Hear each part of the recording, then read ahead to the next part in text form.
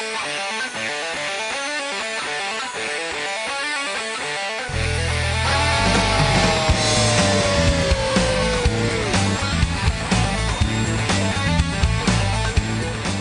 and welcome to Merv Hughes Fishing. I'm Kevin Hillier. Merv Hughes is here. Jason Kempley is here. And yes, he is. And we're a bit like the Leyland brothers of fishing. We're travelling all over the countryside. And this week up to the Northern Territory, have a chat to a good mate, Jason Rogers. Yep. Now, the guru. Oh, the guru. But Anaconda, he's working up there now. CEO, so he tells us. Self-appointed. Yeah, Australia-wide. So we're going to have a chat to him just about fishing in the Northern Territory and the stuff that he's done. So, mate, he was a guide, charter operator for a very long time, and his knowledge of Darwin Harbour and down off. Help me out here. Where'd we go? Where'd they take us last year? To the Finnis River. The Dundee Beach. Dundee, Dundee Beach, out at the Finnis River and blue water stuff. Mate, just amazing his knowledge. You can always tell a good bloke, Kev, when he actually gives you mud crab. We're fishing for barramundi. He turns up with about 20 mud crabs for me and the big fella. Ripping bloke. But not cooked, though. Not cooked. We've still got to work on him. They were still live. Jeez, so we ate them anyway. They were a bit chewy. Please. No, mate, I'll tell you what, it was just fantastic. So stayed on. So we're up there with Jace Rogers and another guest down the track we're going to hope to get on the show, Cole Burden from Reedy's Lewis. Yep. Up the Finnis River on the Bagel Golf Botel. So it's just a boat that you spend the night on, just as it says, Botel, just accommodation on the boat, on the river. You can't get any closer than that. When people tend to talk about Northern Territory and the waterways there, immediately you start talking crocodiles. Do you see a lot of them? Yes. Oh, okay. He hates them, Kevin. Oh, and I'm not keen on them either. No, but if you're sensible about it, like a lot of people are really nervy about them, mate, you wouldn't dip your toe in the water up there. They are everywhere. And most of the time, if you're in the waterway and you're the first boat there for a couple of weeks, you won't see them. But as they get used to the boat and used to the fact that you're not chasing them, they start popping up everywhere. And there are some big suckers up there. Aggressive or not? Belts, boots and wallets. I love them. Swimming. You can't say that. Are they, I mean, you've seen, obviously. Well, what else are they good for? What do you mean? Belts, boots and wallets. That's all they're good for. They're part of the ecosystem, Merv. Mate, they eat everything. So do you, but no one turns you into a belt. Yeah, no, fair point. They should. Yeah, no, okay, I can take that on. No, are they? They're not menacing. Yeah, they can be. That's the word I'm looking for. The thing is, there's been some tragedies up there where crocs nudge a boat, and they reckon what that's from is that people are feeding the crocs. So in bigger boats, they're cutting up. So they're cleaning their fish and they're throwing the guts and the frames to the crocs. Yep. So they then associate boats with food. Yep. Now, if you're in a 6-7 metre boat, that's okay if a 5 metre croc comes up and nudges you. Yep. If you're in a 3.5 metre boat different and story. a 5 metre boat croc's nudging your boat, you're in a bit of trouble. Yep. So you just got to be careful with what you do there. Yeah, don't throw lures at them. Just let them be. Yep. Yeah, yes, that's where sort of people come undone, Kev. They just get so excited about the last frontier, which is pretty much what the territory's about. Yeah. And they see the croc and they just think, oh yeah, we'll get some photos, we'll get close. No, don't get close. Get a photo, but don't get too close. close. Get a photo. If you're in a big boat, if you're in a little boat, we go down to Daly River, Kev, and we're in a 5 metre boat, and you feel very comfortable. 3 guys fishing the Barra Classic. Yep. And we'll see guys, so the grey nomads, they'll be in a 3.5, 4 metre boat. There'll be 2 or 3 of them, and it looks like the water's splashing over the side. Yep. And you're just looking at them, and you think there is no way known that I'd be out in a boat that size. Yep. Yeah, no, I can totally understand that. Is there a good time to go to the Northern Territory, given that the weather there is beautiful? There's a good time and there's a great time. Okay. A good time is during our winter. Yep. So they're dry season. You go up there. The fishing's not great because the water temperature comes down. You get up there, it's 30 degrees. Yep. And they're telling you that it's too cold. And you're looking at them thinking, happy days. The great time to go from the 1st of October, and we'll talk to Jason about this, he's involved in it. They've got $1 million fish. So they tag barramundi. I think they take about 100 fish. We'll have a talk to Jason about it. They take 100 fish.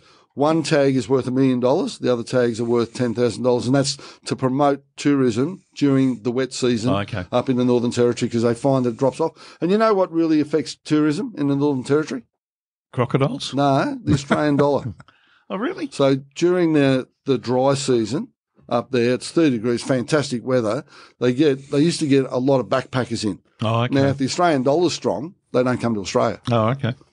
So there you go, a little bit of knowledge Thank for you. you, mate. That's just your CBA moment on the show. There you go. Back of Australia, Merv Hughes is now running the Financial Weekly. So, listen, we've had a bit of a talk here. We've had a long introduction. We're going to have a bit of a break. Then we're going to throw over to Big Jace Rogers. Have a chat to him. Beautiful.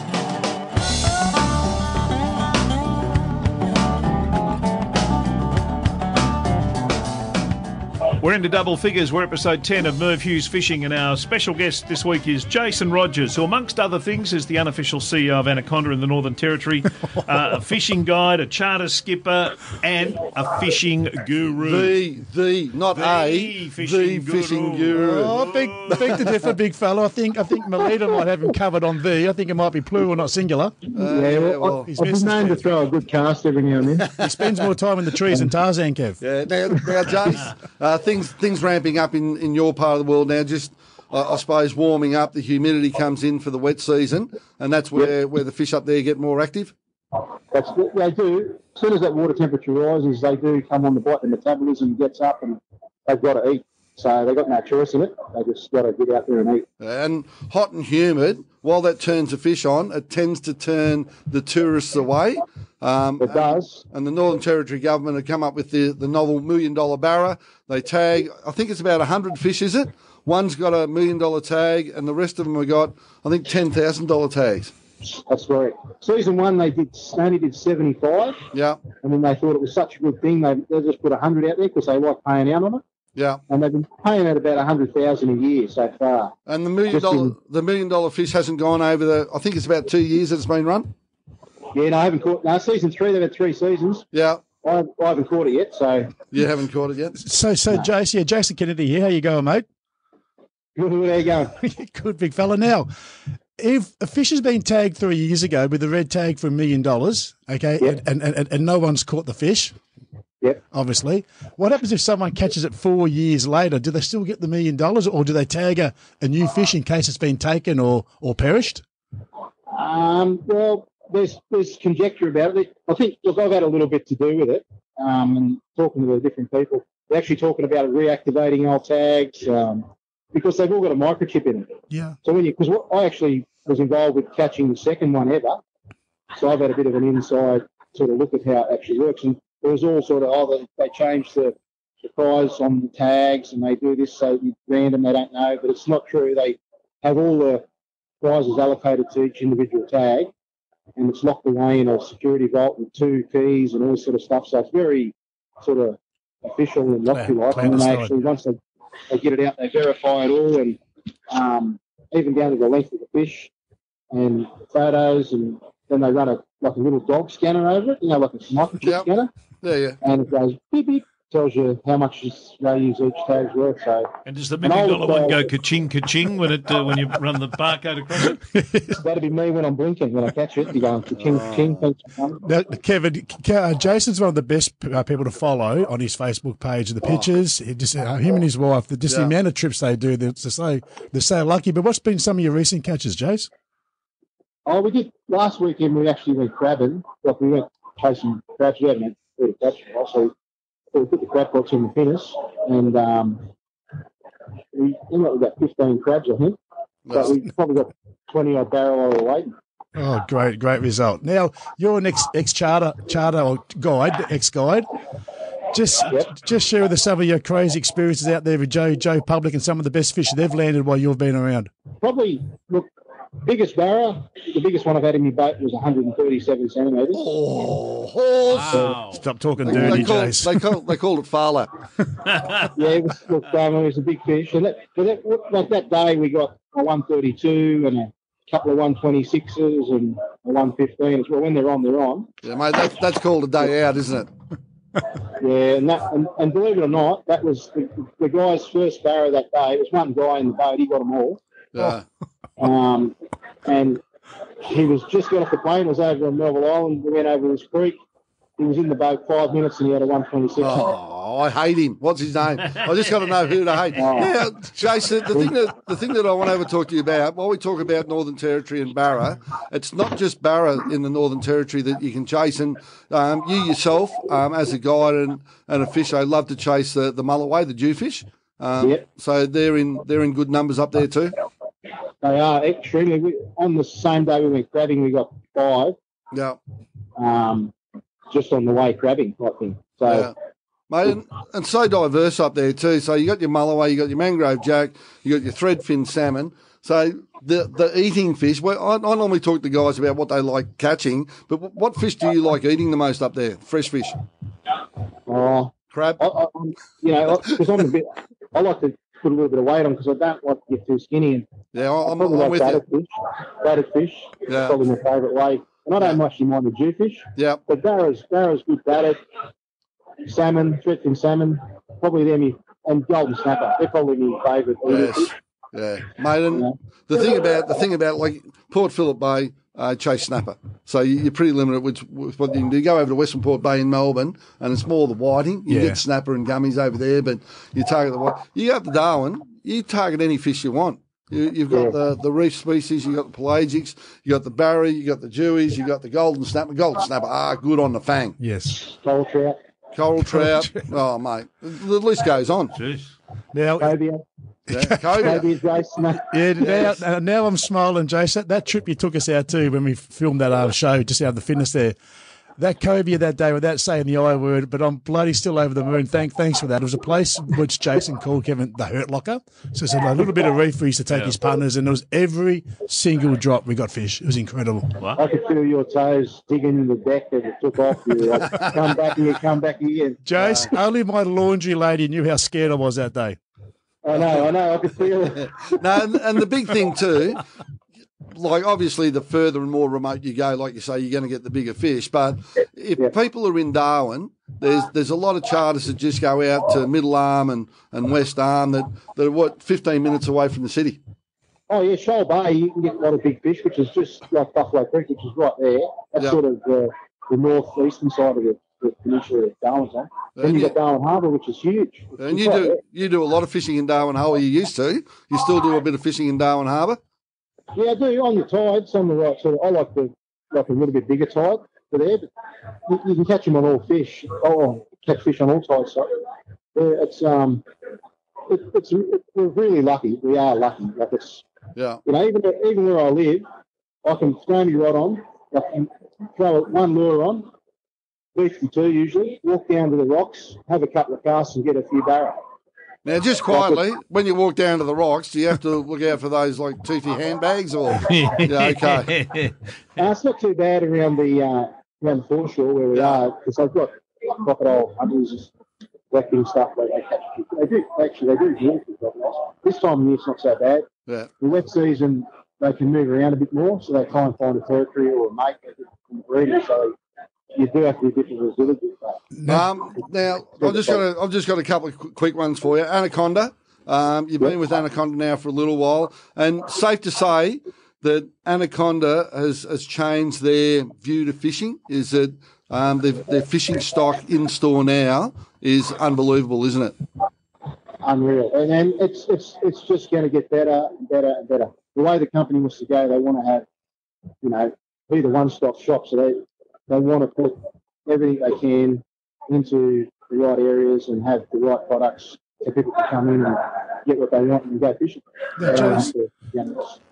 Jace, just getting back to Darwin Harbour, there's a lot of aircraft wrecks at the bottom of the harbour. Is that true?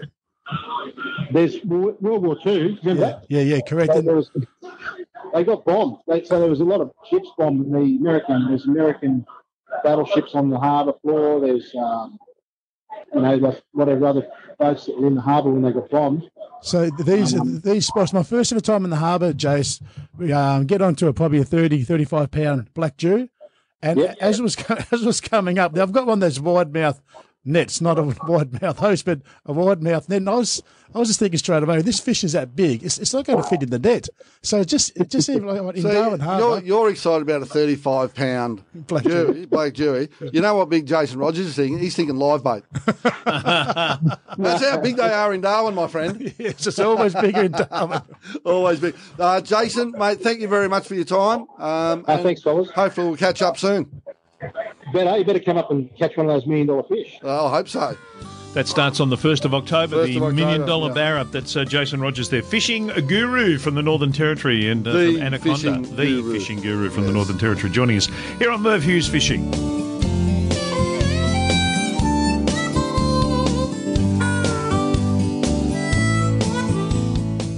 Jason Rogers there from the Northern Territory. We do apologise, a little bit of in and out with the mobile phone there. Yeah, what's the word I'm looking for here? That's a chance. That's a chance you take when you talk to someone from the Northern Territory. Like he's probably down at Dundee Beach, out of range. He's getting a little bit of interference, but we got the gist of what he was saying. Yep. Yeah, very, very enthusiastic, great bloke.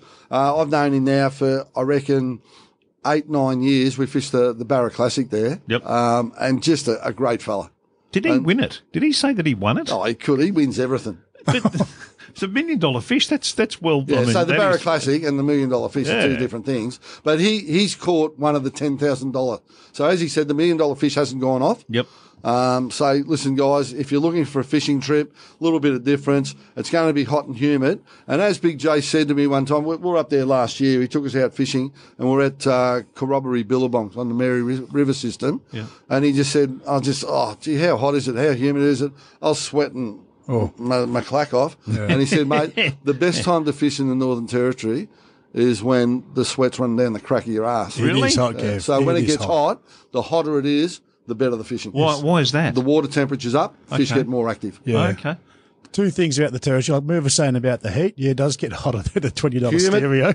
But I was up there many years ago, and the NT newspaper is a very famous, iconic newspaper up there with some great lead stories. They call it the Croc Times. If there's not a crocodile on the front page of the NT News, it's not the NT News. I was up there for 5 days, and there was 2 days in a row, Kev, it was 27 degrees, 27, 28 degrees. The lead story on the NT News was cold spell decreases crime rate. And that was the front lead, because it was cold. No one was out cold stealing stuff. Goodness gracious me, that's ridiculous, isn't it? It's unbelievable. But first time I was up there during the dry season, myself, so Snapper, I went for a drive, and we picked up some work in the cement works, and we had to just go from top to bottom in this 5-6 story building, wiping cement dust off all the rails and the stairs and all that, so cleaning it up. Yeah. And you get into the lunchroom, so the chow room, and there'd be a bloke sitting there with a jacket on, with a jumper on, because the air conditioning was on, having his soup. No air conditioning. What? Had the heater on. It's 28 degrees, and we're sitting there sweating just sweating like you wouldn't believe, and just drinking water and just looking at him. And mate, it's not hot. Yeah, come down to Melbourne. I'll tell you, it's not cold, Sam. But just the guys that live up there, and especially for a couple of years and don't get out of Darwin, the heat and the humidity up there, going into the wet season, so they call it build up or the tropo season, extreme. So you go in there June, July, comfortable. You go up there August, September. Yeah, not too bad. You go any later than that, and it's just hot and humid. Clearly, it's a really good fishing spot. Oh, Kevin, this is a bucket list spot. You have to do it at least once in your life. And go chase a barra, go chase some of the blue water. But you're right, the food's great up there, the people are great, and it's bloody hot. Yep. And is it a bit of a hidden treasure or not? No, I reckon anyone used to be. Oh, not really. I reckon not so much as a hidden treasure is hard to get to. Okay. And a lot else out of the way, so people didn't really want to go there. But there's so much more on offer than just the fishing. So you got Kakadu Park National Park. You go down there, Leachfield National Park, which is just south of Darwin. So you've got so many things to do. And the croc farm there, if you want to go and have a look at a decent croc farm and a lot of crocs, the new croc farm that they've got out at Berrima, I think it is, fantastic place. So what do you look at in a croc farm? Crocodiles, obviously, but how big they are. Okay. But how big they've got a lot of different things. But you get up close and personal, so you'll be standing on a platform and there'll be a croc 10 foot under you. Oh no! See, that gives me shivers just talking about that. No, and they just explain. They go through, and there'll be feeding time. And they show you how they feed. And it's not exactly a petting zoo. Let's be honest. No, it's not going to be a petting zoo. It's not your sort of middle of the shopping town pat the furry animal type deal. Sorry. No, you're right there. And they're not furry animals. No, so, they're very scary looking. They are operators. scary. So you look at them as scary animals. Yeah. I'll look at them at belts. Yeah, right.